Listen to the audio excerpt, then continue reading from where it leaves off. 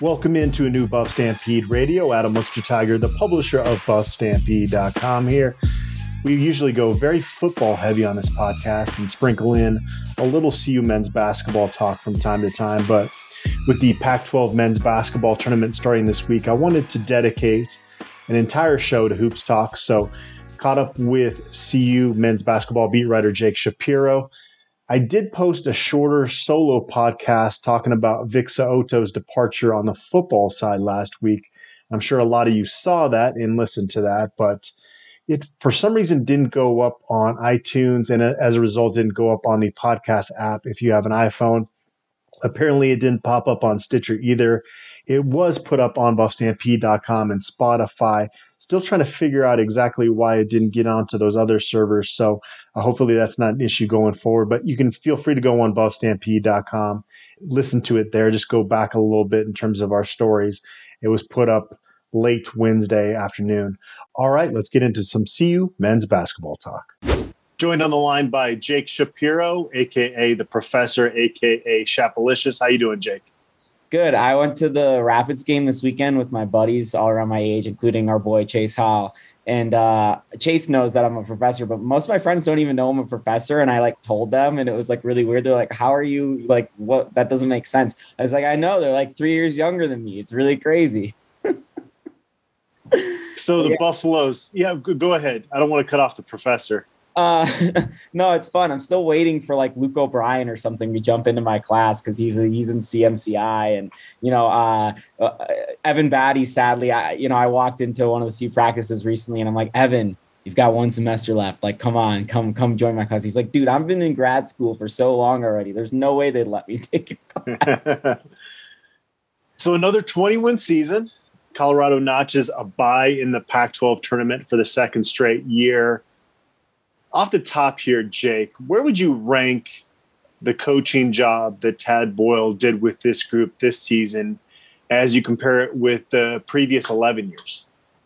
So 12 years of Tad Boyle, already this is at the top since we're having this conversation. I'll just say that the bottom two are probably the Askia Booker year after Spencer Dinwiddie left that ended in the CBI, the SkiBI.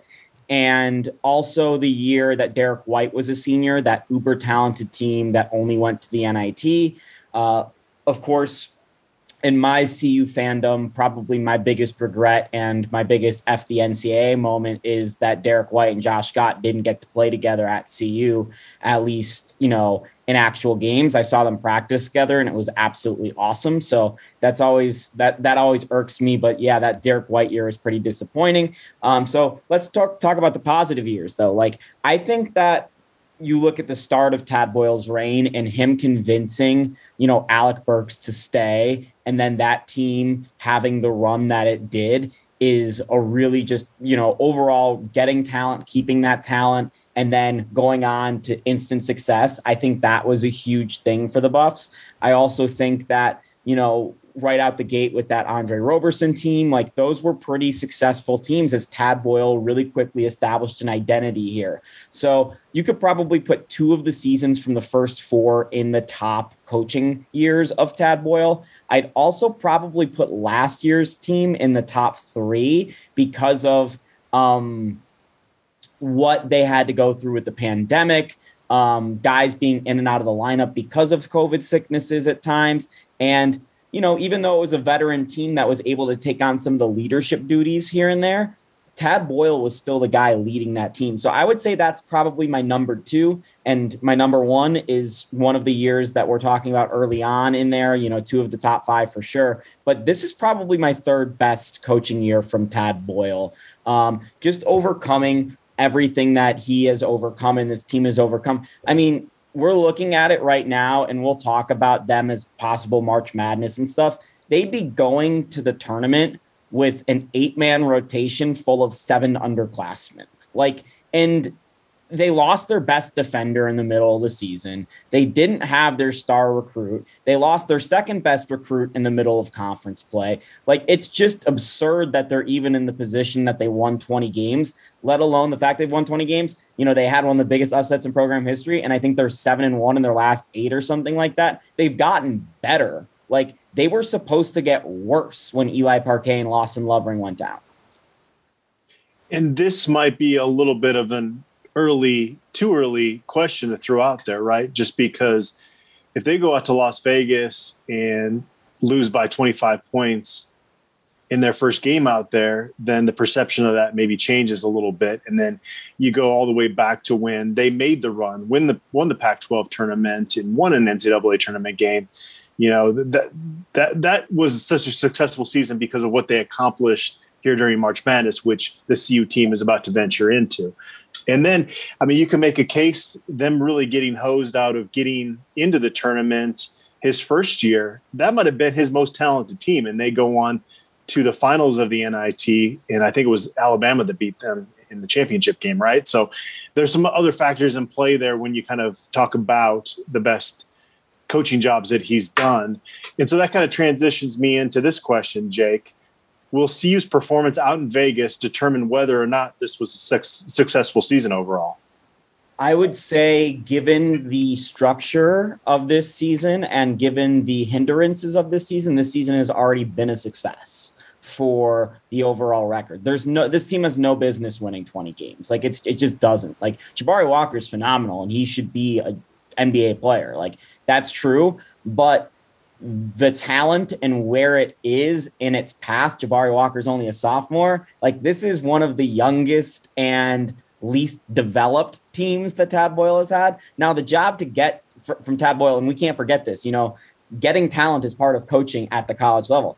To get this talent all on campus is an incredible job by Tad Boyle, because this team was so talented that they were able to run through that entire roster. And oh my God, all of a sudden Julian Hammond is starting. That came out of nowhere. So that deserves a lot of credit. But to say success or not, this will be the best coaching job by Tad Boyle if they go 3-3, win the Pac-12 tournament, and make the NCAA tournament.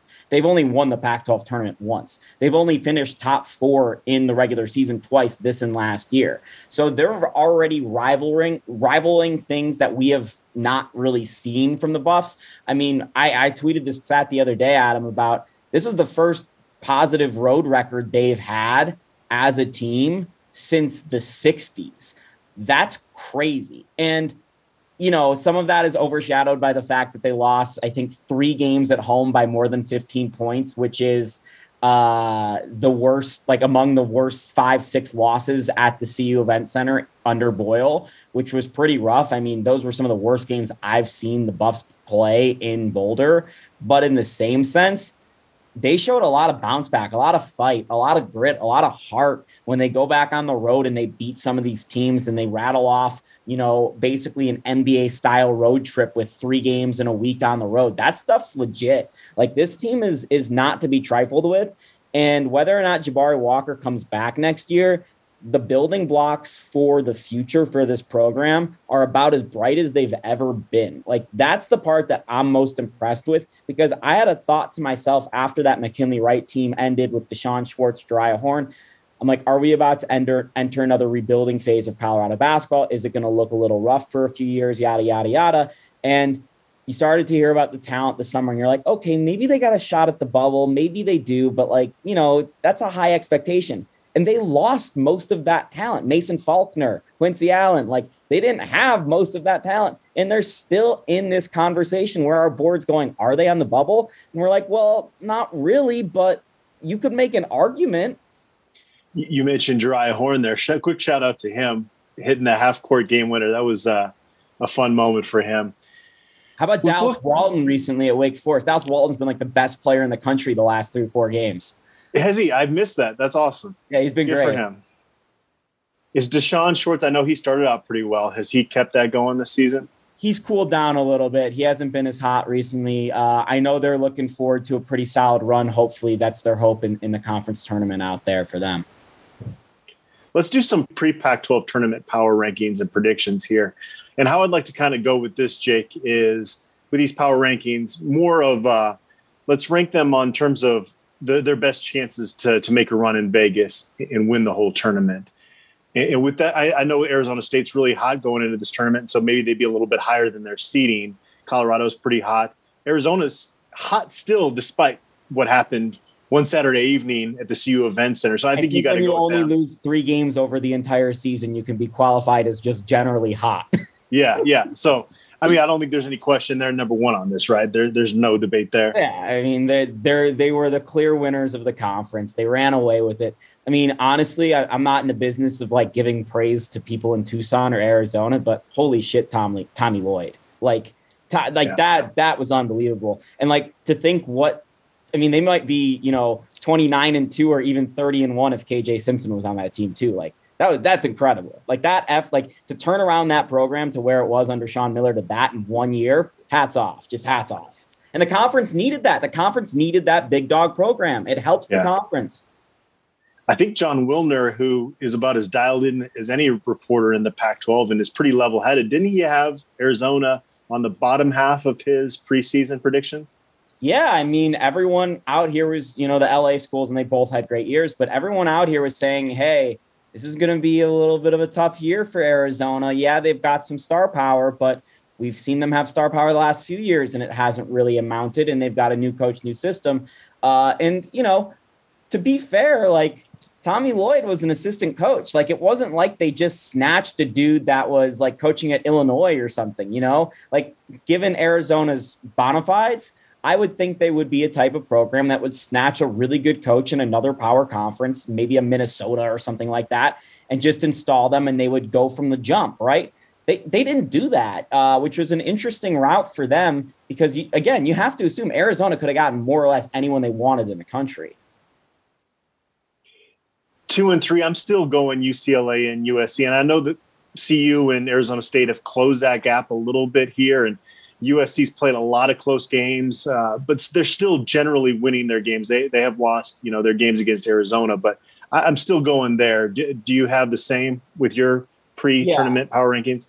I've got UCLA at number 2. I've got USC at number 3. My fourth pick, and this may be a little bit surprising. Hold on, I lost it. You give me your fourth pick first, because I'm trying to find my bracket real quick. I'm sorry. At this stage, it's kind of 4A, 4B for me with CU and Arizona State, and I'm going to give it to CU because of the fact that they don't have to play in the opening round. So that's what's going to give the tiebreaker there for me in terms of who I think has the best chance to win this tournament. I'm going to put CU 4th, Arizona State 5th. So I agree with you in the sense that I think CU and Oregon or CU and Arizona State are grouped together. I think Arizona State is probably playing the best out of anyone that's not named Arizona right now. And it's scary coming into a team in March that's hot. That's that hot. Well, the Buffaloes are that hot too. The problem I have with either of those teams in terms of winning it is both of those teams are going to have to go through Arizona. Like, I mean, the best case scenario for Colorado is Arizona State's hot and upsets Arizona, then Colorado gets Arizona State instead of Arizona. But more likely, one of those teams is going to have to go through Arizona, if not both of them. And I don't know that either of them are going to get through Arizona. Like, Arizona State's a rivalry game. Mikhail West out there in Vegas. That environment's going to be crazy. Let's say Colorado gets to Friday. Mikhail West, Arizona's lost 3 games this year, and one of them was to Colorado, their only unranked loss this year. They're going to be out for blood. Like, that game's going to mean more to them. It's not just going to be, okay, let's snooze through this one until we get to the title game tomorrow. That game will matter to Arizona. Mm-hmm. And, Colorado's lost 5 straight to Arizona in the Pac-12 tournament. This is an annual tradition of the Buffs getting their Pac-12 bubble burst by Arizona. So part of me almost wants to say the 4th most likely team to win the Pac-12 tournament is either Washington State or Washington, simply if they get lucky and beat USC or UCLA or both of them. I don't really love either of those teams. I think there's a clear upper echelon of the conference right now, and it's the 4 teams that got seeding: Arizona State and then Oregon. I would say Oregon is probably the 6th best team in the conference still, even with them playing the way they have. But again, Oregon, Arizona State, and Colorado are all on Arizona's side of the bracket. I mean, you're going to have to go through Arizona to win this tournament in general, but running into them early does not feel good. So to say that I have a clear-cut number 4, I don't know. I think that if you had to, really put me on the spot, I would still probably say Colorado because they have the bye and they're on Arizona's side. So it's probably for me 4 Colorado, 5 Arizona State, 6 Oregon, and then you're talking about Washington State. Washington basically is the same, and then who cares about the schools that don't have a chance to win it? But it would be fun if Oregon State, it'd be fun if Oregon State won the conference tournament, honestly. I want to see Oregon State go in there as a 17, as a 16 seed, a 15 seed. That would be very fun.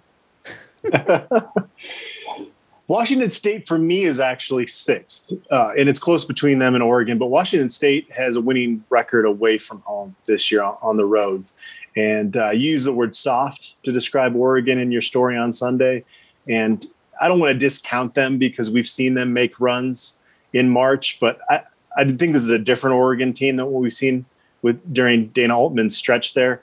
So I think it's close. But in Washington, they got one of the best scorers in the Pac-12, so they're always dangerous on a nightly basis. But for him to carry that out through 4 games and 4 nights, I put them 3rd in the pecking order between that grouping that's pretty close together at the 6th, 7th, 8th. And then we don't need to spend a whole lot of time there at the end. I know you are talking Oregon State there, but I mean, that's what you live for in March is the Beavers. Like, you want the 3 win. I mean, so like there's 2 types of people in March. And honestly, I'm the type of person that wants to see Arizona and Gonzaga in the title game.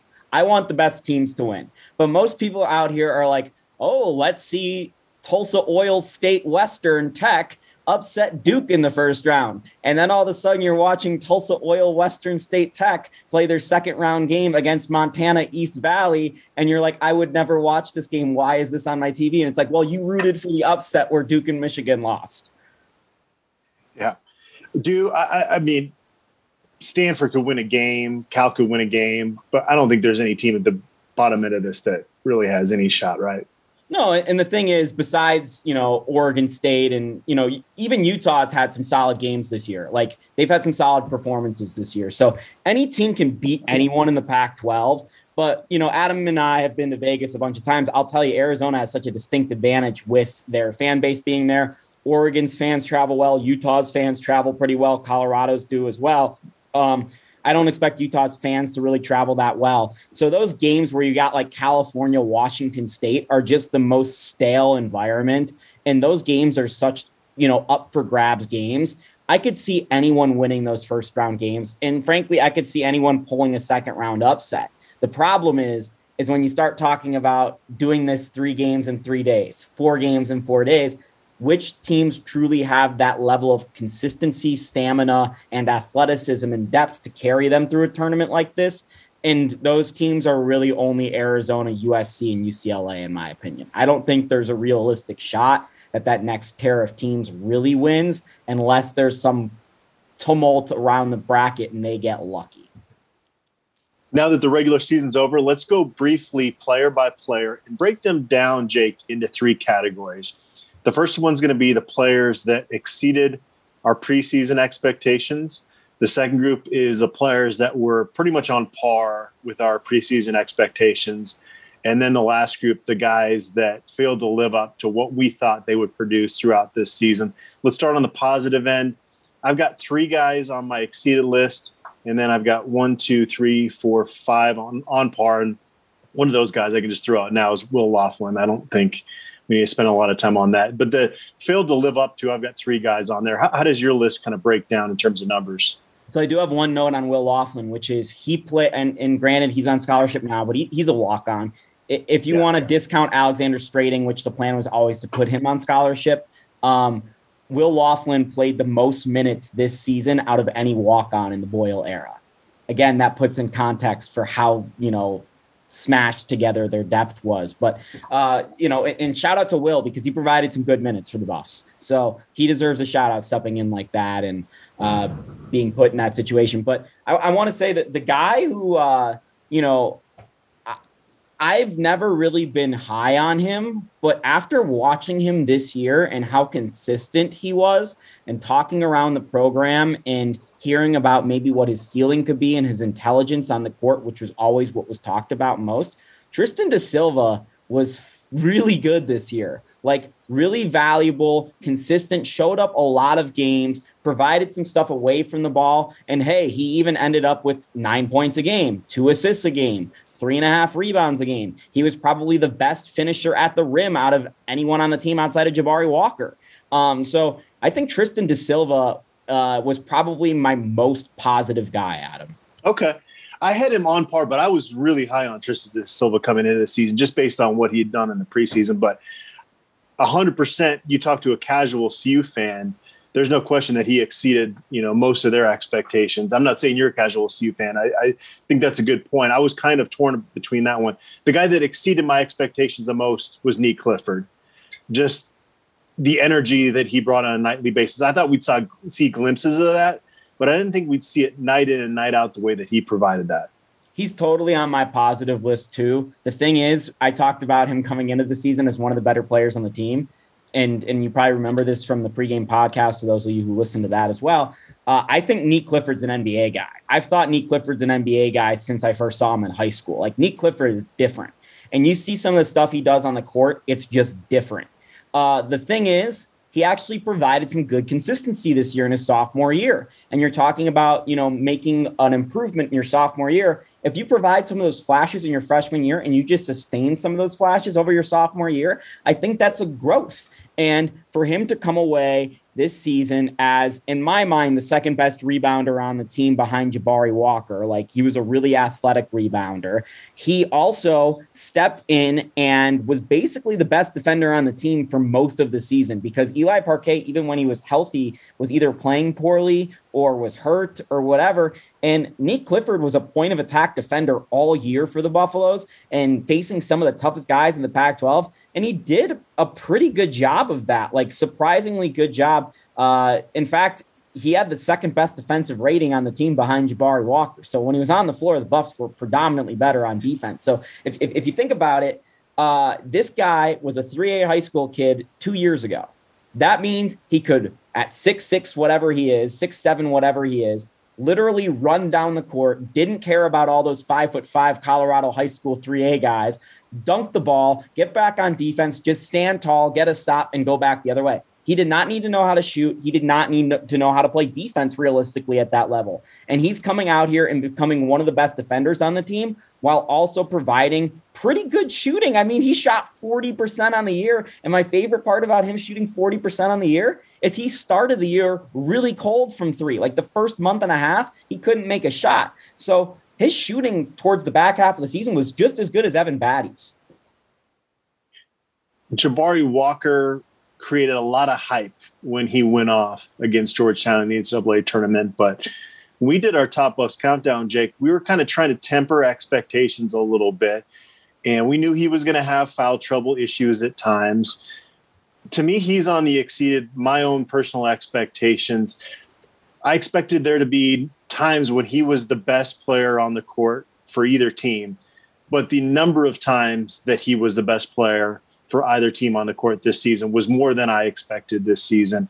Led the Pac-12 by a wide margin in double doubles, and still, in my own personal opinion, could come back and really develop his game even more. But the growth that he showed from year one to year two was a little bit more than I expected. To go from a guy who was basically a help defender, backside defender last year, and a spot-up shooter that provided some nice finishing touch around the rim. Of course, he exploded in that Georgetown game because he got hot from three. But more or less, he was, a rotation guy. He was not a key focal point of Colorado's attack last year. And one of the things that I keep sticking out whenever I talk about Jabari Walker is I said to him in the middle of last season, like, what's going to happen next year when you're not getting wide open threes because McKinley Wright draws so much attention? He said, I honestly don't know, but I got to figure out how to generate offense. Like, I got to figure out how to play like that, because this has been awesome, but I know this is not like the way basketball normally is, right? Like, that was more or less what Jabari said to me. And hats off to Jabari. He totally over exceeded my expectations. I thought Jabari might be the best player on this team. I thought Jabari would be really good. I thought it would be close between him and Evan, just in terms of total production, a sophomore and a fifth-year senior, whatever. Jabari's in the conversation for Conference Player of the Year. He was phenomenal. And the funny part was he had a little rough stretch towards January, and I was thinking to myself, and I was so glad I didn't tweet this, like, where's Jabari Walker been? Like, I was going to say something like that. That was the game, and from that moment that I had that thought going in my head, that was the game Jabari had like 15 in the last like 6 minutes of that one game. That was like the 7-minute mark of that game. I'm like, all right, there's Jabari Walker. So like, I'm so glad I didn't do that because I would have been absolutely crucified on Twitter that day. But he was so good. Like, he joined the conversation right there with Andre Roberson for best rebounders in the Boyle era. He actually has a shot, if he has some good numbers here in postseason play, of averaging a double-double for the entire season, which is pretty crazy when you look at his efficiency numbers and consider he was the best defensive player on this team as well. For him to be a 6'8" guy rebounding like that is super impressive in today's day and age in basketball, particularly in conference play. Because I said to you, Adam, before the season, I'm like, it wouldn't surprise me if he had like a couple 15, 20 rebound games in non-conference play when they're playing centers that are 6'7" and 6'6". He did his best stats against dudes that were legit. Like, he played best in the biggest moments. And that, to me, was really impressive about Jabari Walker. He got better at generating his own shots. He got better at finishing at the rim throughout the course of the year. And the thing that was most impressive, and I couldn't fit this into my recap of the Utah game, he had 5 assists in that Utah game, which is the most of his career. He figured out how to play through a double team as well. So he was, based on your answer, I take it he was definitely on your exceeded list as well? Yeah, so far I've got Tristan da Silva, Jabari Walker. I know you've got a third, but I think I've got more than 3, so I'll go again. You had Nick Clifford. I had Nick Clifford as well, so that's 3 already for me. Tristan da Silva, Jabari Walker, Nick Clifford is 3 for me. 4th guy for me, and this one I had to sneak in here because it's a definite was better than my expectations, was KJ Simpson. I expected KJ Simpson to be a really good player. Eventually, I talked with KJ Simpson. He gave me some kind of McKinley Wright vibes with the way he carried himself, the way he talked about himself, the way he won everywhere he went. I did not expect KJ Simpson to come here and basically be the best point guard on the team already. And maybe some of that is because Mason Faulkner left and he wouldn't have gotten those opportunities. But KJ had a really good year on offense. I mean, averaging 2.5 assists a game, 7 points a game, that doesn't look great. And only 27% from 3, that doesn't look great. But anyone who watched more than 5 to 6 Colorado games, I'm sure anyone on this board probably at least watched 15 of them, there was a noticeable difference in Colorado's offense when KJ Simpson was on the floor.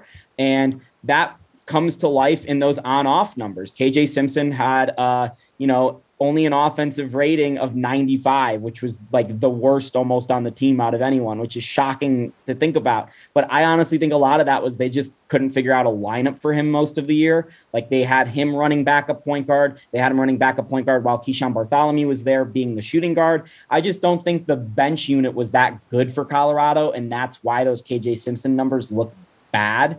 But in reality, KJ Simpson was an absolute game changer every time he was on the floor. And I did not expect to see a freshman doing that for the Buffaloes outside of Lawson Luffring or Quincy Allen this year, which neither really got the opportunity to do. Good call there. He was my 3rd and final guy that exceeded my expectations. And like you mentioned there, if you just look at the stat line, it doesn't make it seem like he had as big an impact on this team as he really did. And a lot of it is about kind of the excitement that he draws for the future. Just the fearlessness in which he plays the game of basketball, I think, was really big for this team. And maybe at times I got him into trouble, with turnovers. But generally, for a guy being a freshman, to go out there and have no fear, and he's got a cocky element to his game, but it's an endearing cockiness. I think there's a difference between it's like the thing with Bones Highland. If you watch the Nuggets, it's like, I love this guy. He's you want this guy on your team. You may hate him if he's on the other team, but it's not like an over the top, like, what are you doing? You've lost control of yourself. Yeah. And you can tell he's a good teammate, right? And I think that's a key when you're going to play with kind of that style of play. And you run into CU fans here and there. There's been no player on this team that's, a casual CU fan will say, hey, Adam, how about KJ Simpson? That really has this fan base excited about the future. I think KJ has really kind of brought the most of that. And, he was the only guy that showed up down in Tucson earlier this year. He was a guy that we're going to have this debate a little bit later. I think we got asked about projecting the starting lineup for next year. It's going to be interesting because Tad Boyle said that KJ enjoys coming off the bench, but I think as he progresses, maybe that's going to change a little bit. And he's going to want to kind of be the guy out there with that starting group. But really like what he brought to the table. Did you have any other guys on your exceeded category? I think that's it, to be fair. Yeah. On par, if you're going to talk 3-point percentage, Evan Batty would have exceeded that. But I just think the general body of work from Evan, there was maybe some aspects like the 3-point shooting that was a little bit better than we expected, but maybe some other areas where it wasn't quite as consistent as we thought. And for that reason, you kind of tie it all together. It was pretty similar to what I thought he would provide for this team. Yeah, his points per game were up because he shot ridiculously from three. His numbers were up a little bit because his shots went in. And that's awesome that Evan got better at his shot, or at least the numbers were better. I'm not sure how much better Evan's shot actually is, but he hit his shots and he took good shots, and that shot selection is part of growing as a player. Evan certainly got better this year, and Evan certainly carried this team at times, including that game out at Utah. And Evan changed the game against Arizona, and Evan's changed a couple games with plays he's made and his energy and enthusiasm. But yeah, that's exactly what I expected out of Evan Batty. And I think Evan Batty would tell you that's exactly what he expected out of Evan Batty this year. He had a really solid year. And he's going to go down is, he shouldn't get a statue. He shouldn't have his jersey retired. He's not like that level of CU player, but he's forever a fan favorite, and that same, Phil Lindsay's different because he's gone on to an NFL career. That's great. And he was, more elite in college, but in that same kind of vein as Phil Lindsay in terms of the fan base loves this guy because this guy loved us and he represented us and he cared about us. And he went to bat for that black and gold every single day. He walked on campus and the hardwood and all that stuff. And so, Evan Batty certainly had a really good year, but it was exactly what I expected out of Evan Batty. I didn't expect him, if he had the year Jabari Walker had, that would have been unexpected. But, he wasn't he was just a really good conference player. He's not supposed to be an elite guy that carries your team. You hear my dog over here? She's munching on a hoof, and it's really annoying me. I didn't hear it. All right. Next on my on-par list is Luke O'Brien. I think if you took maybe early season, it would have failed to live up to expectations, but the energy he brought, and yeah, his game is going to be up and down. I don't think he's ever going to be a guy that you talk about being part of, the discussion of being in the starting lineup, but I liked a lot of what he brought, in the second half of the season, and that kind of elevated him to be on par for me. Where does Luke O'Brien factor in for you? Yeah, I can't talk about a guy that I was already high on going for 2 points and 2 rebounds a game as over expectations, but I thought Luke O'Brien had a really good year, especially closing it out. I think Luke got stronger, grew, and made a lot of good decisions with the ball. He got a little bit better at scoring, but certainly the thing that sticks out is his energy and his defense. And, you say he's probably not a starter. I could see him being a starter his senior year, especially as a guy that's not supposed to be like the player. If let's say Quincy Allen and him are playing forward together, that wouldn't surprise me. And Luke O'Brien is tasked with doing the dirty stuff, and Quincy's out there trying to get buckets and stuff. So, yeah, I think Luke O'Brien just had a solid year, and he met expectations, and he continues on his path, and he's going to be a part of Colorado basketball in the future. And hats off to Luke for finding a role on this team and finding a role, that wasn't putting up 30 a game like he was in high school. And we talked about Will Laughlin. I had him on this list. I don't know. Would you put him on your exceeded list? We don't need to spend a ton of time here. Well, I had no expectations, so he exceeded my no expectation. Okay. And the last guy on my on par was Julian Hammond, a guy that does a lot of things pretty well, is just a steady guy, even as a true freshman. He's never going to wow you at times like KJ Simpson does, but a guy that you're excited to have in this program for the rest of this season and the next 3 years. Is going to be a rotation guy. Again, you're never going to talk about him being all conference or anything like that, but just a steady guy to have in the program.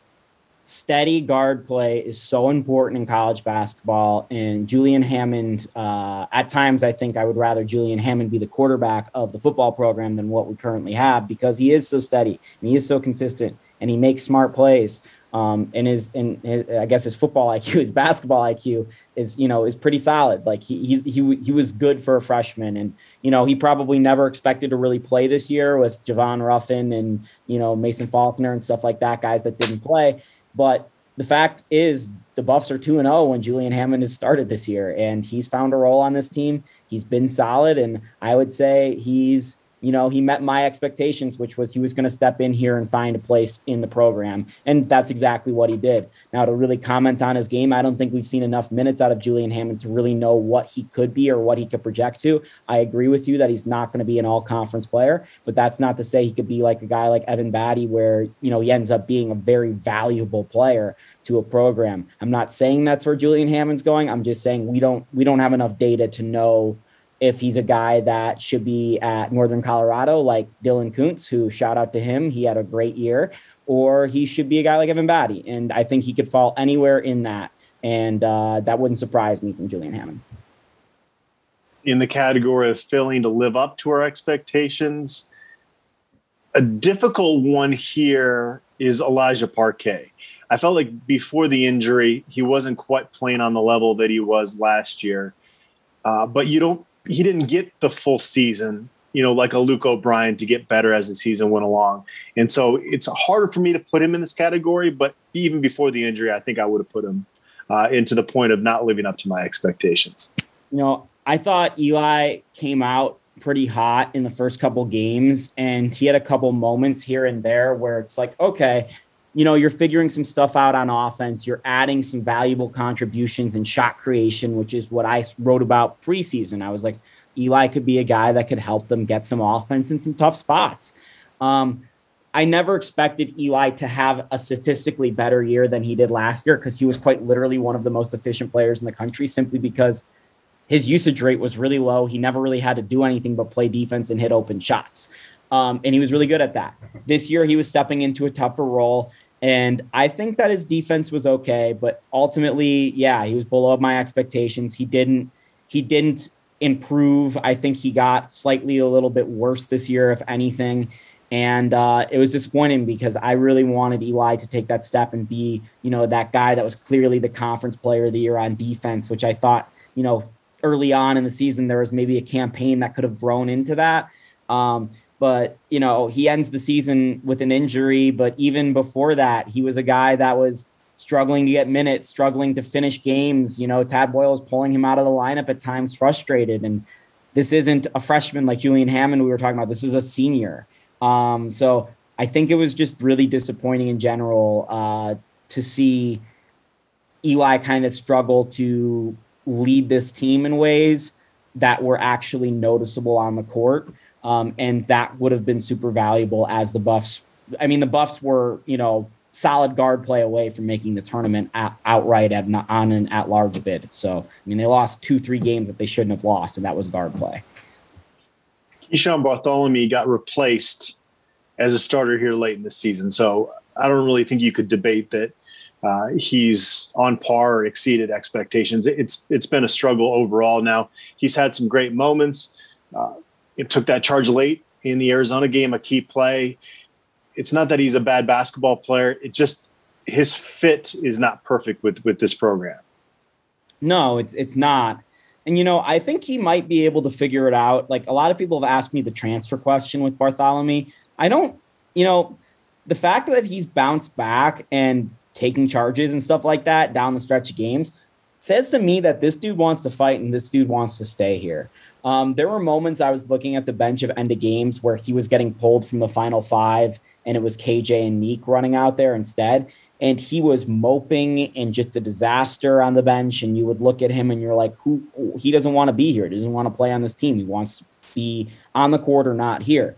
But then you think about it and, his shooting percentages were pretty decent. He needed to get better at finishing. His layups were atrocious, but, 46% from two and then 33% from three, more or less. Like, that's decent. The problem that for me is everyone knew Keyshawn Bartholomew could score. And that's the thing everyone was saying at the start of the season.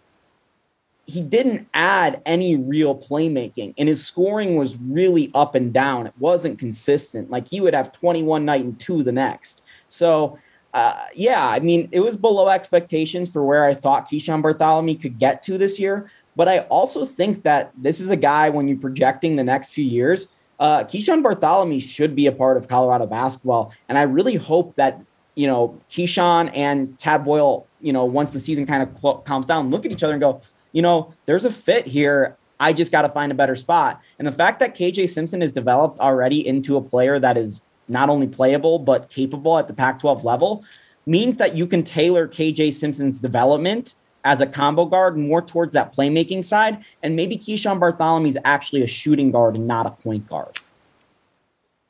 And then Lawson Lovering, it wasn't his choice to rank himself so high and be the second highest rated signee in program history. But as a result, the expectations were really high. And frankly, Tad Boyle probably should have held back a little bit in terms of some of the things he said with us in the media in the preseason, because it maybe set forth unrealistic expectations. And he had a few moments here and there, but you could tell confidence-wise he was just not ready to play at this level before he suffered the injury. Now, that said, I'm going to buy Lawson Lovering stock low because I think he is going to continue to get better and get stronger and more comfortable playing at this level. But even next year, it's going to be a process. And I think it's going to be until he's an upperclassman, until you even he gets anywhere close to what his expectations were coming in the front door as such a highly decorated recruit. Here's just an cumulative look at what Lawson Lovering did on the floor. His highest stat was field goal attempts, 43. His second highest stat was total rebounds, 35. His third highest stat was points, 34. His fourth highest stat was fouls, 33. He more or less had more fouls than anything else that he did on the floor. And the Buffs needed someone to go out there and take some fouls sometimes. Like, they needed that depth in the front court. The problem is Lawson Lovering was only a little bit better than what Will Laughlin actually provided to the Buffs this year, which is, tough to say about your top recruit versus a walk-on. And, Lawson finishes the year with 13 made field goals. I'm not going to say a guy with 13 made field goals had a good year or was beyond or even met my expectations. I wanted to see him be a better rebounder and really use his size to do that. I think that the fact that he didn't attempt a single three, let alone make one, he didn't attempt one, is sad because we all know he has that shooting touch and he didn't feel either confident enough to pull from there or he's lost in the rhythm of the game or something.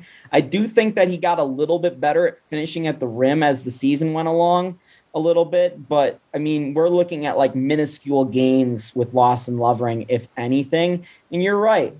You should probably buy your stock on Lawson Lovering right now if you're going to, because this is a guy that has a chance to be really good and special for this program. But you're looking at their roster for the next few seasons, and you're like, okay, Evan Batty's gone. Jabari Walker could go to the draft. Lawson Lovering's their only guy in the front court returning.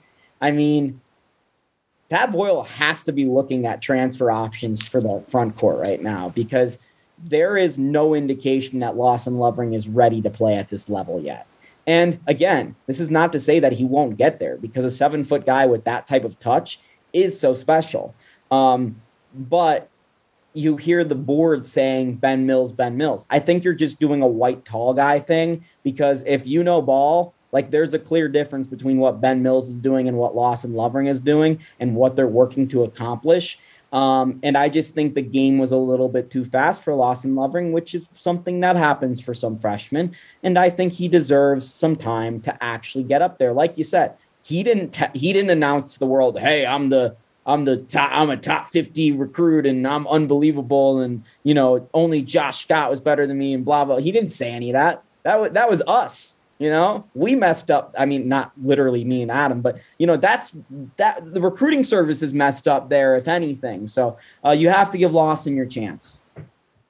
Let's move on to a couple other topics before we jump into the mailbag. We did get a question about this, and I know it's on everybody's mind right now, whether or not these are going to be Jabari Walker's final games as a Buff. I did find it interesting. comments he made to Pat Rooney recently where he said he's going to be in or he's going to be out. He's either going to say, I'm coming back to Colorado or I'm going pro. He doesn't plan to test the waters like we saw George King do a couple times. You see this becoming more commonplace in college basketball where they go through the evaluation process and then make a decision. I was surprised by that, Jake, because I thought if I was advising Jabari Walker, and I shouldn't be, because I thought Andre Robertson made a huge mistake by leaving early and he proved us all wrong. So I can admit that I'm wrong with a lot of these guys. David Bakhtiari, I thought it was silly that he was leaving Colorado when he did, and he's one of the highest paid players in the NFL. So, but I feel like he would be best suited to go through that process, get the feedback, then make the decision. Maybe that's part of Tad Boyle wanting to enter the transfer portal and not having this looming question about Jabari Walker, whether he's going to come back or not. I don't know what's going on behind the scenes there, but it seems like that would be the best course of action for him. But he says he's going to be in or out, which at this point would lead me to think the chances of him going pro are stronger than him coming back. You know, and I'm not saying what you're saying is happening, but it would be absolutely foolish that anyone in the program would be pushing their best player out just so they could enter the transfer portal quicker. Like, to me, the program's going to give Jabari Walker all the time and support he needs, just like they have in the past, like George King.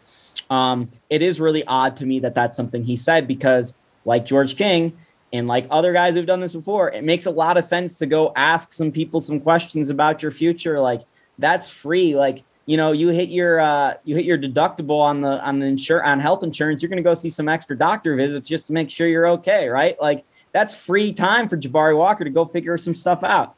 I wouldn't be surprised, honestly, if he said those things and then went back against his word. If he goes and enters the draft and he realizes that it might not be where it is. You know, you just look at some mock drafts real quick. Jabari Walker's not in the first round right now, according to most services. Jabari Walker's probably around that 45 mark, 33 at best, you know. And now those mock drafts do suck at this point, right? Because they don't know who all is going to be in the mix. And nobody's watching Colorado basketball that's doing those mock drafts. Like, let's be honest. So, you know, I've seen, you know, Spencer Dinwiddie leave early to be that type of draft pick. I've seen Andre Roberson, you know, drafted in that kind of range-ish, you know. Like, it wouldn't surprise me to see Jabari Walker leave and want to be drafted in the second round, especially because you consider how good his year was. Can Jabari Walker come back to the college level and have a better year than the one he just had? I think that's a good question to ask when you are doing this. Are the players around him going to make him better next year? I would say the Buffs get better next year, but you're also looking at it with Evan Batty leaving and Lawson Lovren question. Jabari Walker might be their starting center next year. And Jabari Walker is a small forward at best, maybe a power forward, maybe a shooting guard. He's a wing player at the next level. Does it help Jabari Walker's development to get all of his game reps in the paint rather than out on the perimeter, where he's going to need to become a point of attack and really good defender at the NBA level, unless he's trying to turn himself into a Robert Covington kind of help side, backside guy? I don't know. I'm not an NBA scout. I'm not an NBA coach. I can't answer those questions and tell you what's best for his development. You know, Montrezl Harrell's 6'7". He's a center in the NBA. He's figured it out too. Like, there's guys that have figured it out that are smaller and play out of position now. So, yeah, I'm with you. I lean towards he would leave college early right now towards today. You know, you asked me 2 weeks ago and I was saying I would lean towards him coming back, but he's the guy that's led the Pac-12 in double-doubles. You know who did that 2 years ago, Adam? I don't know. Who's that? Zeke Nnaji, who's been awesome for the Nuggets this year when he's been healthy. And Zeke Nnaji was awesome at Arizona. And Jabari Walker's not putting up the numbers Zeke Nnaji did at Arizona, but like Zeke Nnaji, Jabari Walker's got a pretty good stroke from three. And like Zeke Nnaji, Jabari Walker is a guy that could probably go out and guard the perimeter, who was actually an inside guy in college. So I think there's a lot of good comparisons when you talk about body comps and, you know, situation comps with Jabari Walker and guys who've done it in the past.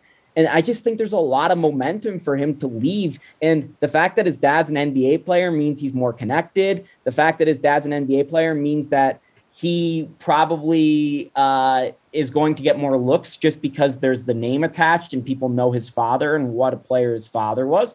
And, you know, I'm not a big nepotism guy, but in the same sense, they're not putting players on rosters like Austin Rivers. They're not putting Austin Rivers on a roster for 10 years just because his dad's Doc. Like, if Jabari Walker might get his foot in the door because of his dad, but if he gets into the NBA, that's going to be because of Jabari Walker. Jabari Walker's been phenomenal in college. So, I lean towards he would be leaving. But if he comes back, I would probably pencil him in as Conference Player of the Year. And that's assuming he doesn't even really get that much better.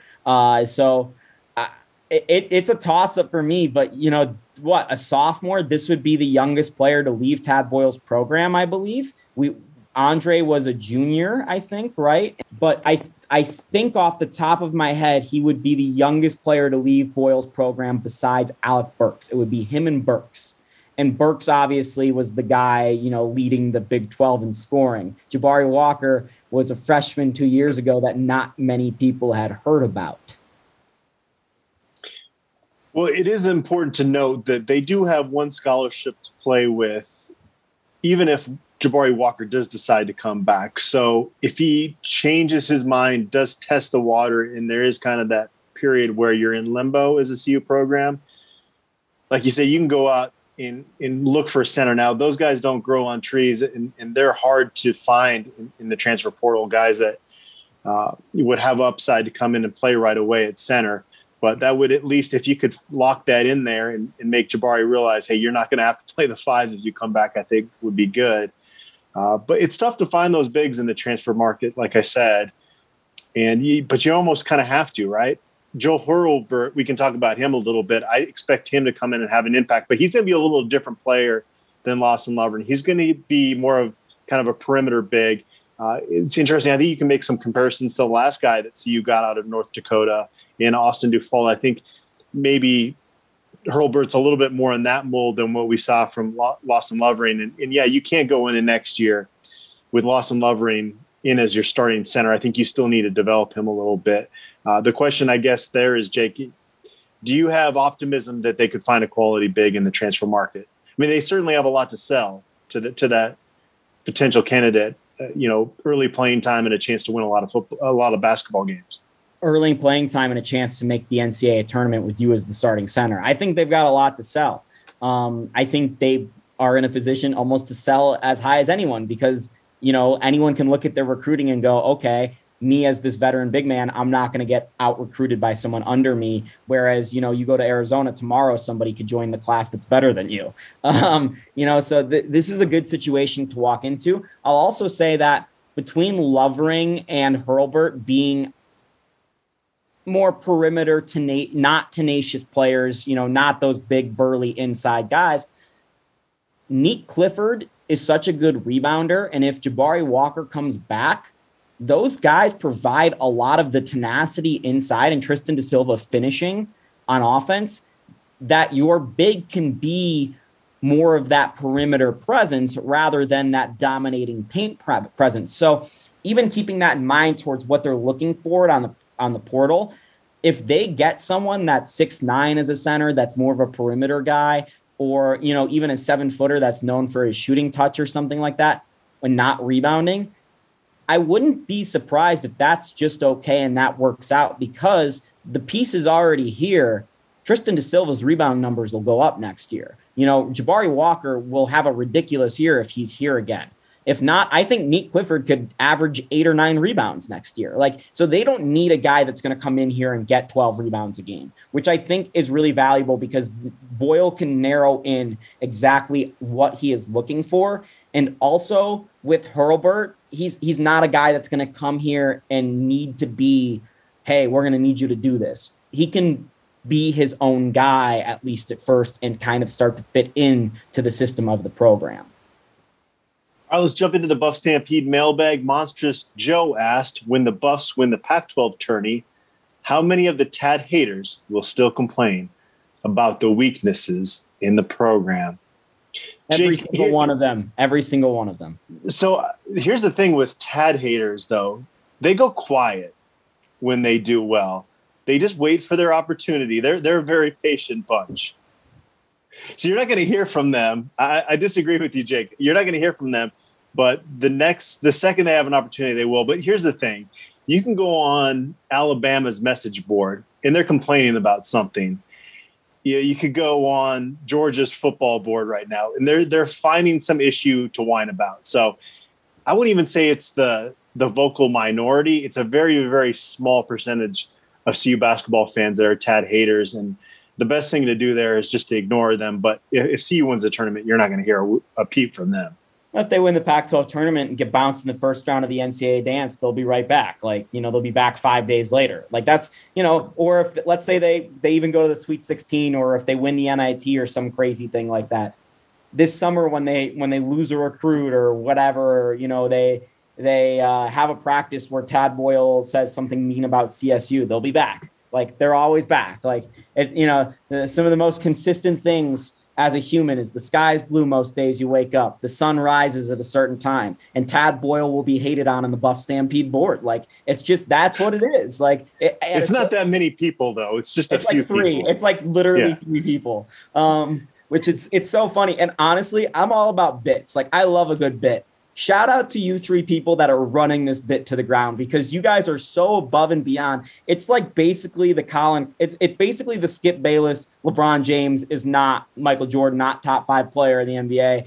Like it's so above and beyond lunacy at this point, this bit. Like shout out to you for keeping it on, that you can construe your mind to believe this way.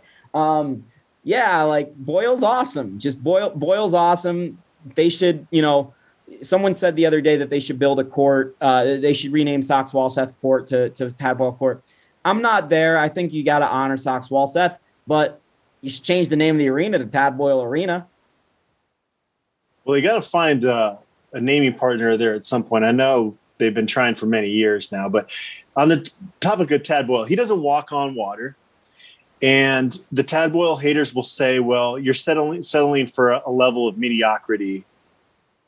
But the response will always be, who the hell are you going to hire if you get rid of him? And it's not going to be, I can pretty much guarantee you, not with 100% certainty, but maybe with 99% certainty, that next coach will not accomplish what Tad Boyle has accomplished the last 12 years. And so that's always a rebuttal, I think, to somebody that criticizes him. And you have to throw in the appearance in 2020 because they would have gone to a tournament that year. So when they talk about these streaks of them not going to the tournament, I think that's one little thing that they try to kind of tweak out of there. But yeah, he's the best that CU can get. And you look on the football side and they would kill themselves for a Tad Boyle type of coach the last 12 years. All I've been asking for 12 years over there is to make bowl games consistently and not embarrass the school. Like, talk about doing that for the Buffs. Like, the basketball team makes the postseason almost every single year, at least one of the tournaments. They sure as hell do not embarrass the school. In fact, if you ask me, and one of the reasons why I went to CU initially is because the student fan base and the student section, the C unit was awesome, and Tad Boyle made basketball fun at CU, and I talk to kids every single day in my class, kids that are in high school that want to go to CU, that are touring CU, and one of the reasons why they think about going to CU is because of the awesome environment the basketball program has set up, where they have some of these upsets, they have some of these court storms. You get that amazing college experience of sports and sports being good with the basketball program. So, Boyle's had his blunders, no doubt. Like, Boyle's had his missteps. And I think this year at times, Boyle's not been the best. Like, Boyle's had some really bad issues this year in game coaching situations. I don't like some of his comments after the game at times, but ultimately, like, this is within a season that I'm already talking about as one of his best. Like, I'm not going to sit here and say I can do better than Tad Boyle or he should have done this, and that. Like,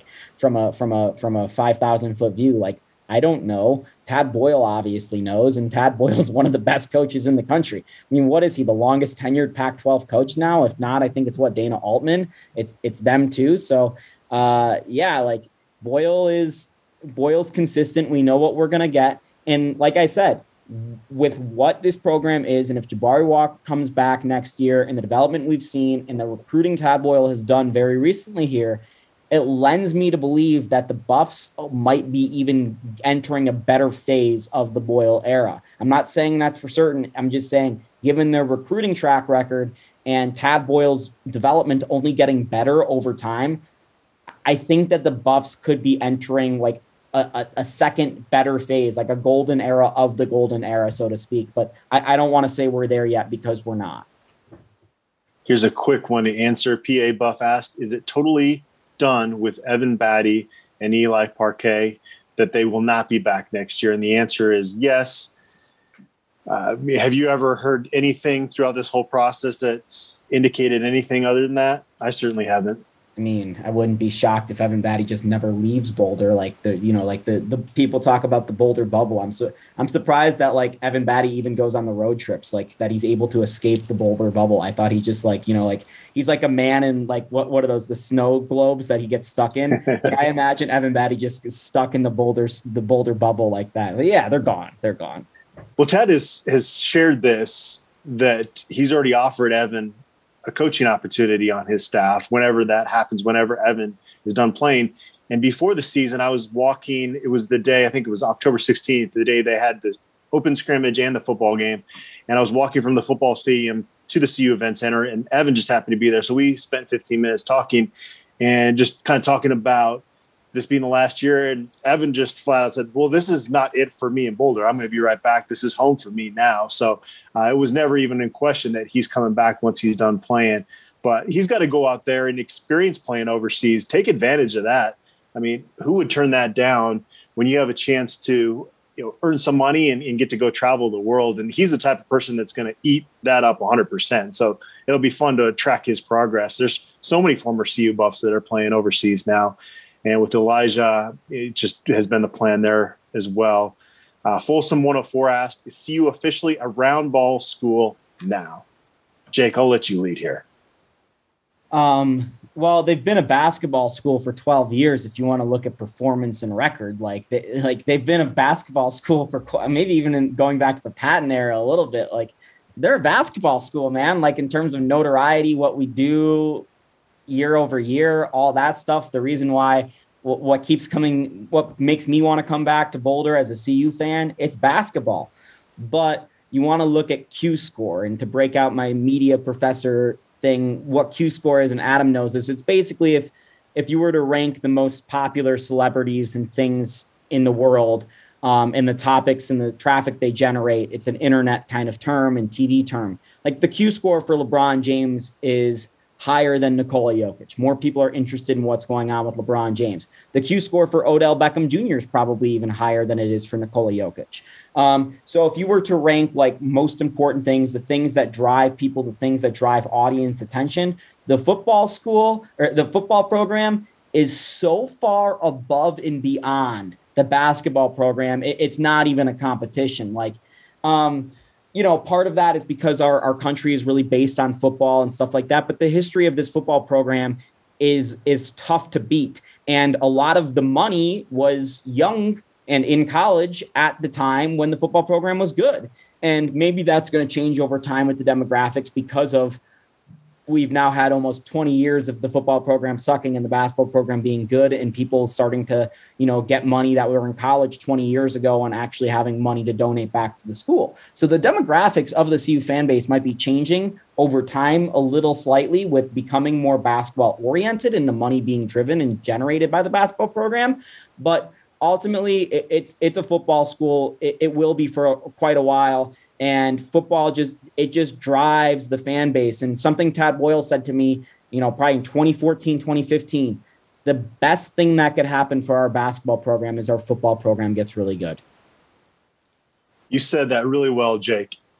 And there's a big part of me that wishes CU could be a basketball school.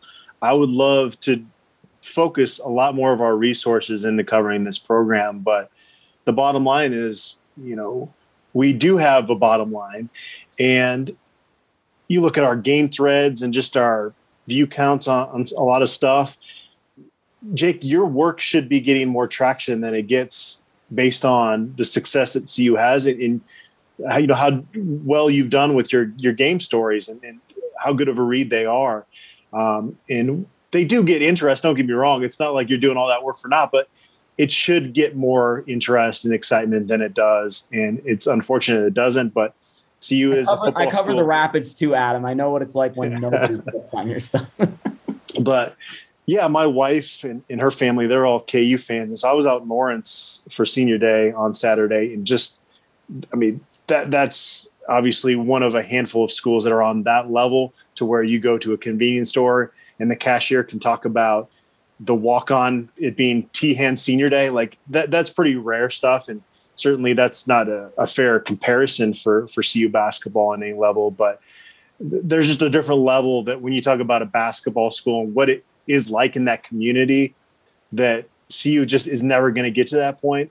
And I know Tad Boyle brings up, why can't it be like that when, they have just a raucous atmosphere like against Arizona? Why can't it be like that all the time? And frankly, it just is the reality of things that I don't know why it can't be, but it's not going to. I can tell you the biggest inhibitor of CU being a basketball school is the pro sports in Denver.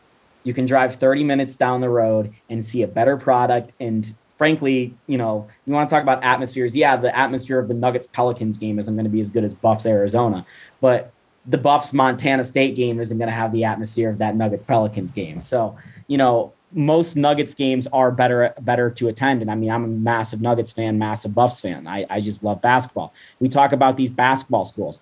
Adam, how many basketball schools are there really around the country? It's Duke, it's Kansas, and then Kentucky, and the list starts Arizona. The list starts. No, you keep going. There's the Syracuse's. There's kind of that next level too. Well, but yeah, the thing in common with all of them, and none of them are in cities with professional sports. None of them. And there's only about 10 to 15 of them in the country, and all of them have had football programs that have historically not been good at all. Like they've been the Buffs last 20 years, but for 50 to 100 years, so I think there's just so many factors that go into it. I mean, I was talking about this with a play-by-play guy over the weekend that does one of the Denver sports teams. And he said, Denver's the smallest metro area, the smallest DMA TV market with all four major sports, or all five if you want to include MLS, in the country. So we're talking about that. Boulder's in Denver's DMA, and Boulder is Lawrence is close enough to Kansas City where you can go and catch a Royals game. Like that's not a problem. Tucson's close enough to Phoenix where you can go and catch a Diamondbacks game. But in terms of going night in, night out to sporting events, if you live in Boulder, you could go to every single Nuggets and Avalanche game. It's not a problem. If you live in Tucson, you're not going to every single Coyote. No one's going to Coyotes games, but you can't really go to any single Coyote. Can't. You're not making an hour and a half, 2 hour drive every day. You can make a half hour drive every day. People commute back and forth with Boulder every single day. I did it for years. Yeah, I think that's honestly the biggest factor we don't talk about when we talk about CU football being worse since 1990 and Colorado basketball not getting that crazy fan environment despite being an upper echelon school in basketball the last 10 years is everything in Denver demographically changed in 1996 or 1994 when the Nuggets when the Avalanche got here, when the Rockies got here in 1993. And I mean, the Broncos really exploded in the 80s in terms of their success, and also the NFL exploded in the 80s. And I mean, the Nuggets are still obviously fourth in this town, and they've never really had that time period. They were really good in the 70s in the ABA. They had a run in the 80s. They were decent. They were decent in the 90s. They were decent in the aughts for a little bit. But the Nuggets have never really had that. And I just think a part of when we talk about CU as a basketball school, this is just not a basketball state. And part of that is because the Nuggets have never really been a dominant franchise, and college basketball in the state was never all that. I mean, we don't have great college basketball players that have even come out of this state, Tad Boyle. Tad Boyle is one of the first great college basketball players to come out of this state. I mean, Scott Wedman's up there too, but it's very small pre-1970, and that's part of the fact of growing in a state that's growing and in a transplant state and all these different things. So I think it's a lot of demographic and logistical things that go into the fact that this isn't that ruckus basketball school. But ultimately, I really do blame it on the fact that you can go to any single Nuggets game, and those are 20,000 people in the same DMA that are more interested in the Nuggets than your product at a basketball school just up the road. And you look at some of this in even Tempe. Phoenix is the third biggest city in the country, I think now, actually, by entire demographic metro area statistics. So ASU struggles to get attendance right now too. It's because people would rather go to the Suns games. It's the same market of fans. There's only so many fans in a DMA. Ellie Buff asked, will Quincy Allen and Javon Ruffin be good to go for next season? He also asked, what is the plan for Lawson Lovering during the offseason to get him to improve? The first part there, Quincy Allen and Javon Ruffin, if forced to right now, could probably play right now, right, Jake? I think both are cleared for contact and have been practicing a little bit. So yeah, like they should be, they're fine. They should be fine. No lingering effects. And then as far as Lawson Lovering, as soon as he kind of recovers from his injury, I think the biggest thing with Lawson Lovering is he needs to put on some strength.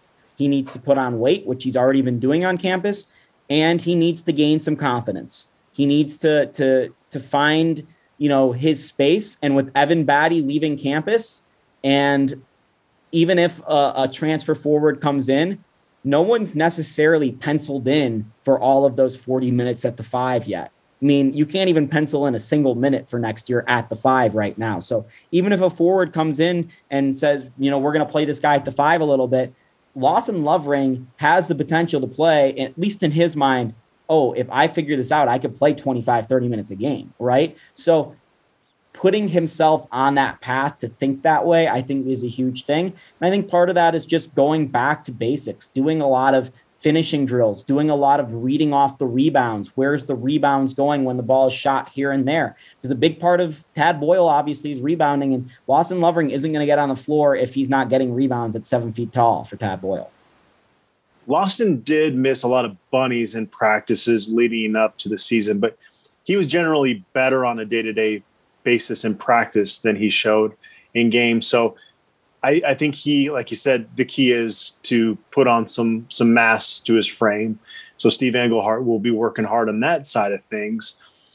And he will get better with continued repetition, practicing at this level. But it's still, no matter what, it's going to take more repetitions in games. And I don't think there's any way around that. Yeah, he needs games. He just needs games. And I think the biggest thing for Lawson Lovering is being healthy and in a good place in non-conference season next year. If he can put together a stretch of 5 good games in the non-conference slate next year, you're Todd Boyle, you have something. If not, it's going to look pretty tough. Yeah, you could make an argument confidence is even more important than adding that weight, right, with him at this point? Yeah, I mean, the dude knows how to put a basketball in the net from 4 feet away. Like, clearly, like he's playing college basketball. But having the confidence to do that and knowing you can do that if you just put your mind to it, I think is almost more important than putting on the weight to get through contact to be able to do that. Now, you look at KJ Simpson even, his confidence grew so much, and it's not like he's putting on that much weight between 2 weeks of basketball in the middle of the season. KJ Simpson had some finishes here the last week or two, the last 3 weeks, that he would not have had early on in the season. And I think that's simply because he knows I can go put my hand like this in this situation, and that'll get me into the hoop. Or if I'm fending off a body, I can do this. And that's just learning the game and the speed of the game at this level and having the confidence to say, okay, I can still play my game through this speed. That strength aspect certainly will help, but it's undeniable that Lawson Lovering's talented. So it's just about breaking through and having that confidence. And like I said, clearing out Evan Batty and actually having the space to go, okay, it's mine if it's mine if I put my mind to it. That can put a player on a path. Mile High Crew asked, what does Quincy Allen bring to the team next season that we can look forward to? Let's go really quick with these. We're starting to get on a lot of next season stuff, Jake, and we've got a lot of months to go over that. Yes. But with Quincy Allen, I mean, the first thing that stands out when you see that guy is just his length. It's pretty next level stuff. He's really, really long. He's really, really smooth. He can handle the ball. He passes it decently well for a wing of his size.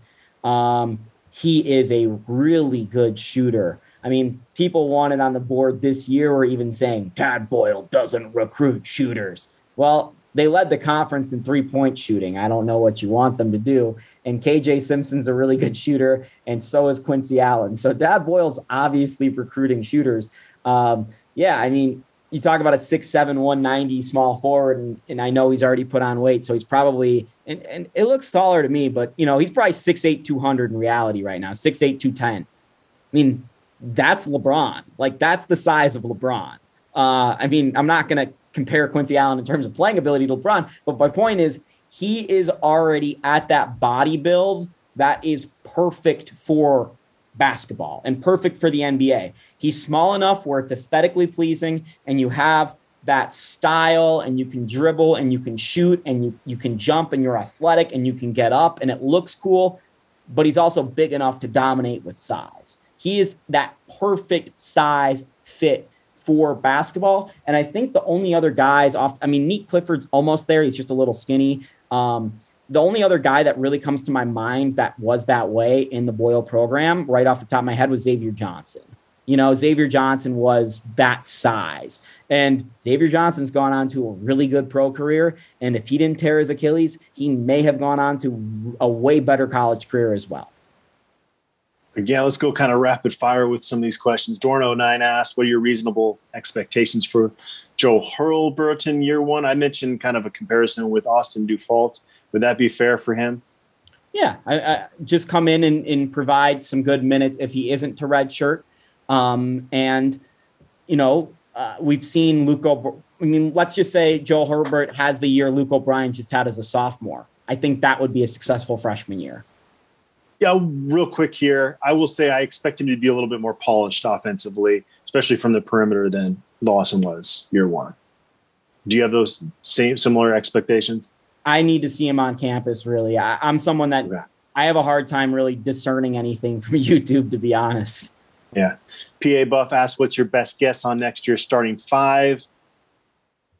It's tough because we don't know if Jabari is going to be back. Will Keyshawn be back? Will they bring in a quality transfer? A lot of tough things that we don't know about right now, but clearly the shoo-ins are Nick Clifford and Tristan Da Silva, and then a lot of question marks. Yeah, I would say, the biggest question mark with KJ Simpson is the fact that he likes coming off the bench. And if he's just saying that, or if he actually wants to take that step and be part of the starting lineup, what the deal is there. I would say the three clear, starting five, final five guys, because that's really what matters in basketball. It's going to be Nick Clifford. It's going to be KJ Simpson in that final five with Tristan Da Silva. Those are three guys that are there. Now, Jabari Walker clearly would be there if he comes back. If they add a transfer that they think is capable and probably will be able to play right away, he's one of those five guys. And if, let's just say, everything goes to hell and Jabari Walker leaves and they don't get someone for some reason, like the Mason Faulkner situation, I would say Keyshawn Bartholomew and KJ Simpson are probably starting next to each other at guard. And then it's Tristan Da Silva and Nick Clifford in the front court. And then it's going to be a toss-up to see if the Buffs are going to have Lawson Lovering out there, or it's going to be someone like maybe a three-guard lineup and they're small, like with Julian Hammond, or even Luke O'Brien out there to add some valuable minutes. Oh, I'm forgetting Quincy Allen. But it would be if Jabari goes pro, then I think Quincy Allen's chances of being a starter are pretty high. Yeah. Yeah. I agree with you. I just spaced on him off the top of my head, but yeah. So you're looking at, Quincy Allen is probably, I put Quincy Allen probably neck and neck with Keyshawn Bartholomew right now for who's going to be a starter next year. And I think that's a pretty fair spot to put each of them. But it's so early. I mean, you need to see some exhibitions in the offseason, and, certain lineups work better than others. I mean, let's just say for some reason Tristan Da Silva and Quincy Allen are awful together when they're on the floor. I don't see why that would happen, but let's just say that's the case. And Quincy Allen's your best scorer and Tristan Da Silva is one of your better defenders or something like that. Well, if you're down, you're going to have Quincy Allen out there. If you're up, you're going to have Tristan Da Silva out there. Like it's just so situational. And we've seen the starting lineup change so many times this year for the Buffs, and honestly, it's not that big of a deal. PA Buff also asked, what does CU, and he's pointing at Rick George and Tad Boyle here, need to do to take CU basketball to the next level? Are there any serious plans for facility improvement for CU's men's basketball program? I know Rick was talking about making upgrades to the bowl in the CU Event Center. And then we got to get the naming rights at some point, bring in a little bit more revenue. But I'll throw this to you, Jake. Is there anything that really stands out when you look at something that's holding this program back from a facilities or support standpoint? I think the pie in the sky would be a new arena. I mean, that arena is old. It is out of date. I mean, they've done a solid job keeping it upgraded and making renovations, particularly under Rick George. And, I've been one of Rick George's biggest critics, but that's something I think often gets overlooked, is Rick has done a really good job of keeping that place a decent place to watch a basketball game. But it still is really old. And let's just say they built a new arena and there are some luxury areas or something like that, which Rick George loves that luxury stuff, thanks to the Crawfords, right? I think that would be very valuable to this program in something that would, obviously benefit them for a long, long time. Now, building a new arena is obviously challenging for a lot of reasons, but I also look at new arenas around college basketball, and I think about USC and Oregon. The Galen Center isn't all that amazing to watch as a basketball experience. And a lot of times with the new building codes, arenas are harder to improve upon in terms of sight lines right now than they were in the past because they get grandfathered in. And I think about it in the sense of, if you ever watched a Minnesota FC game, the Loons, they built one gigantic stand for their supporter section that just goes straight up, and it's called the Wall. And I would love to see something like that in college basketball, where it's the student section is more or less just stairs that go straight up behind one basket, right? So I think that would obviously be the number one thing that could help this program. Number two, I just think the marketing department is awful. I could have this conversation for an entire hour about their missteps. I talk to boosters about this all the time, and they complain to me about stuff with the marketing department. I think they did a better job this year, but ultimately, is it the C unit that's the student section, or CU Barstool? And CU Barstool is all sorts of problematic in all sorts of ways that I could get into. If you just search Barstool or Dave Portnoy on the internet, you can find those problematic things. And the student section is supposed to be a welcoming place. It's not supposed to be a place where you have to think about homophobic stuff or, racism or misogyny. And for some students that maybe feel the student section is being run by CU Barstool, that's something that could happen. So I think that the fact that the marketing department kind of took away some of the social media account access from the students and took away some of the running of the C unit away from the students and started controlling that, it allowed CU Barstool to grow. And I think ultimately the C unit is in a really bad place right now, and they need to do a good job of marketing the C unit to fans and to students. They did a really good job of getting students to the games this year. That environment was great. The season ticket holders did not show up a lot this year, which was a shame. And, what can you do for that? Well, one of the things, maybe improve your parking situation. The way in and out of parking in that arena sucks. The garage, the spaces are too small. There's all sorts of little quality of life things that could get better as a fan that would make it so much better to attend a CU game when you're already fighting traffic up from Denver. But you want to talk about improving facilities to get recruits or development or whatever, they're already recruiting at about as high of a level as they could, in my opinion. They're already developing about as high as a level as they can now that they've built this facility, under Mike Bone. Is that facility already starting to get a little bit maybe dated? Yeah, but you know what? It's a college basketball facility. All you need is a couple gyms and a workout room. I don't think that college basketball players need some of the things that the football players around the country want to get while they become multimillionaires just to play backup quarterback at Oklahoma, right? It's just a different spectrum. So yeah, I think honestly the biggest improvement can be quality of life things for CU fans to make the game experience and game day experience better, and marketing this CU team. Again, I talked about this DMA thing. It's hard because they're going up against pro teams in Denver, but you need to find a niche audience to this that's outside of the fan base. And, it's possible. The Rapids have found that. The Avs have found that in traditional American sports. Monsters Show had an off-topic question for us. Jake, he asked, what new programs on TV are you watching, and what are your reasons for recommending them to me/us? I'm going to go real quick because we've got 3 kids and a puppy that has endless energy. So it takes me about 2 months to get through a season of a show. Wife and I are doing Dexter New Blood because the original Dexter series had just a horrible ending to it. And so it's actually really, really entertaining on Showtime. So I would recommend that. If you were into the first Dexter and were frustrated by the ending of it, definitely watch that. And I'm watching a show called Bloodline on Netflix that's kind of dark like Ozark, but it moves really slow, kind of like Better Call Chandler's good in that, man. Yeah, it's I haven't quite finished it, but I'm getting really close. I would recommend that, but that's more like I really enjoy watching that when I would travel for football games. It's a good like airplane show because it doesn't move that fast. Kind of reminds me of Better Call Saul. It's a really good show, and it does have action, but it takes a while to get to that. And then, I'm going to jump back into Ozark once I'm done with that. Well, what shows are you watching? I can't wait till Better Call Saul comes back. That I liked that better than Breaking Bad. I think that show's genius. I watch so much TV. Next Level Chef was awesome. On a side note, you might have seen the advertising for that during like football games, NFL games with Gordon Ramsay. That is the best trash TV show I've watched. Like that was so fun.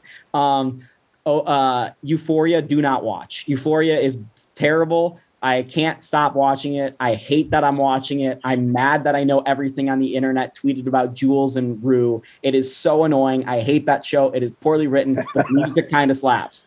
Every part of that show sucks. Ozark is really good. Just watched that whole new season. Obviously, the second part isn't out yet. I watched the other 2, which is a fun show about a young pop singer that breaks, viral sensation, and he's got a gay brother and an older sister that are kind of lost in New York, and their mom just lost her husband. It's a fun show. It's really funny.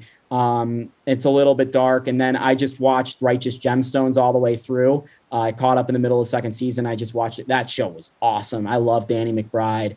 I can't wait till Drive to Survive comes out. I'm a big F1 fan.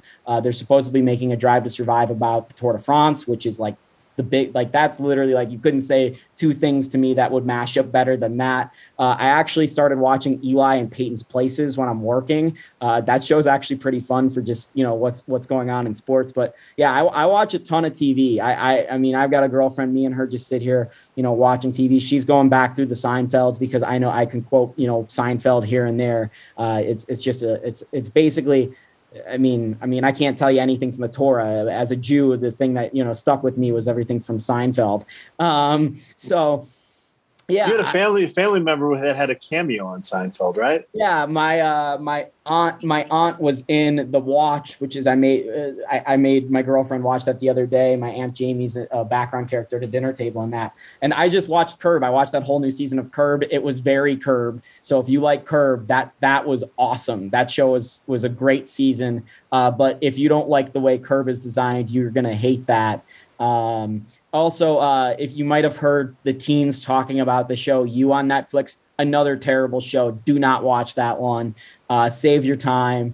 And I mean, like there's these shows that I like get roped into, like Ballers with Dwayne The Rock Johnson. Where I'm like, this is the worst show I've ever watched. I can't believe I'm watching this. And then, like, you question your life after right, and then like 3 days later, I'm like, when is the next Ballers? I can't wait till the next one comes out. So I'm here. If you need TV recommendations, hit me up on the board or on my Twitter, and I will tell you what to avoid, what not to. But Netflix raising their subscription prices, and they don't like have any real TV on there anymore. I'm trying to figure out who's actually. I mean, my roommate's girlfriend's paying for my Netflix. Who's actually paying for Netflix? I guess maybe you are, but like no one I know is outright paying for Netflix. Where is this money coming from? Apparently from suckers like me. Well, we've gone long enough here, Jake. TV expert along with everything else. Thursday at 3:30 Mountain, right? Isn't that when they play their first Pac-12 network, baby? All right. Well, you can catch me at Blake Street Tavern. That's where I'm going to watch that bad boy. All right. We went kind of short on some of those questions. Again, we have a long off season coming up to dissect all that stuff. So I apologize if it seemed like we were rushing through your question there. But March Madness is here. Thanks for tuning in.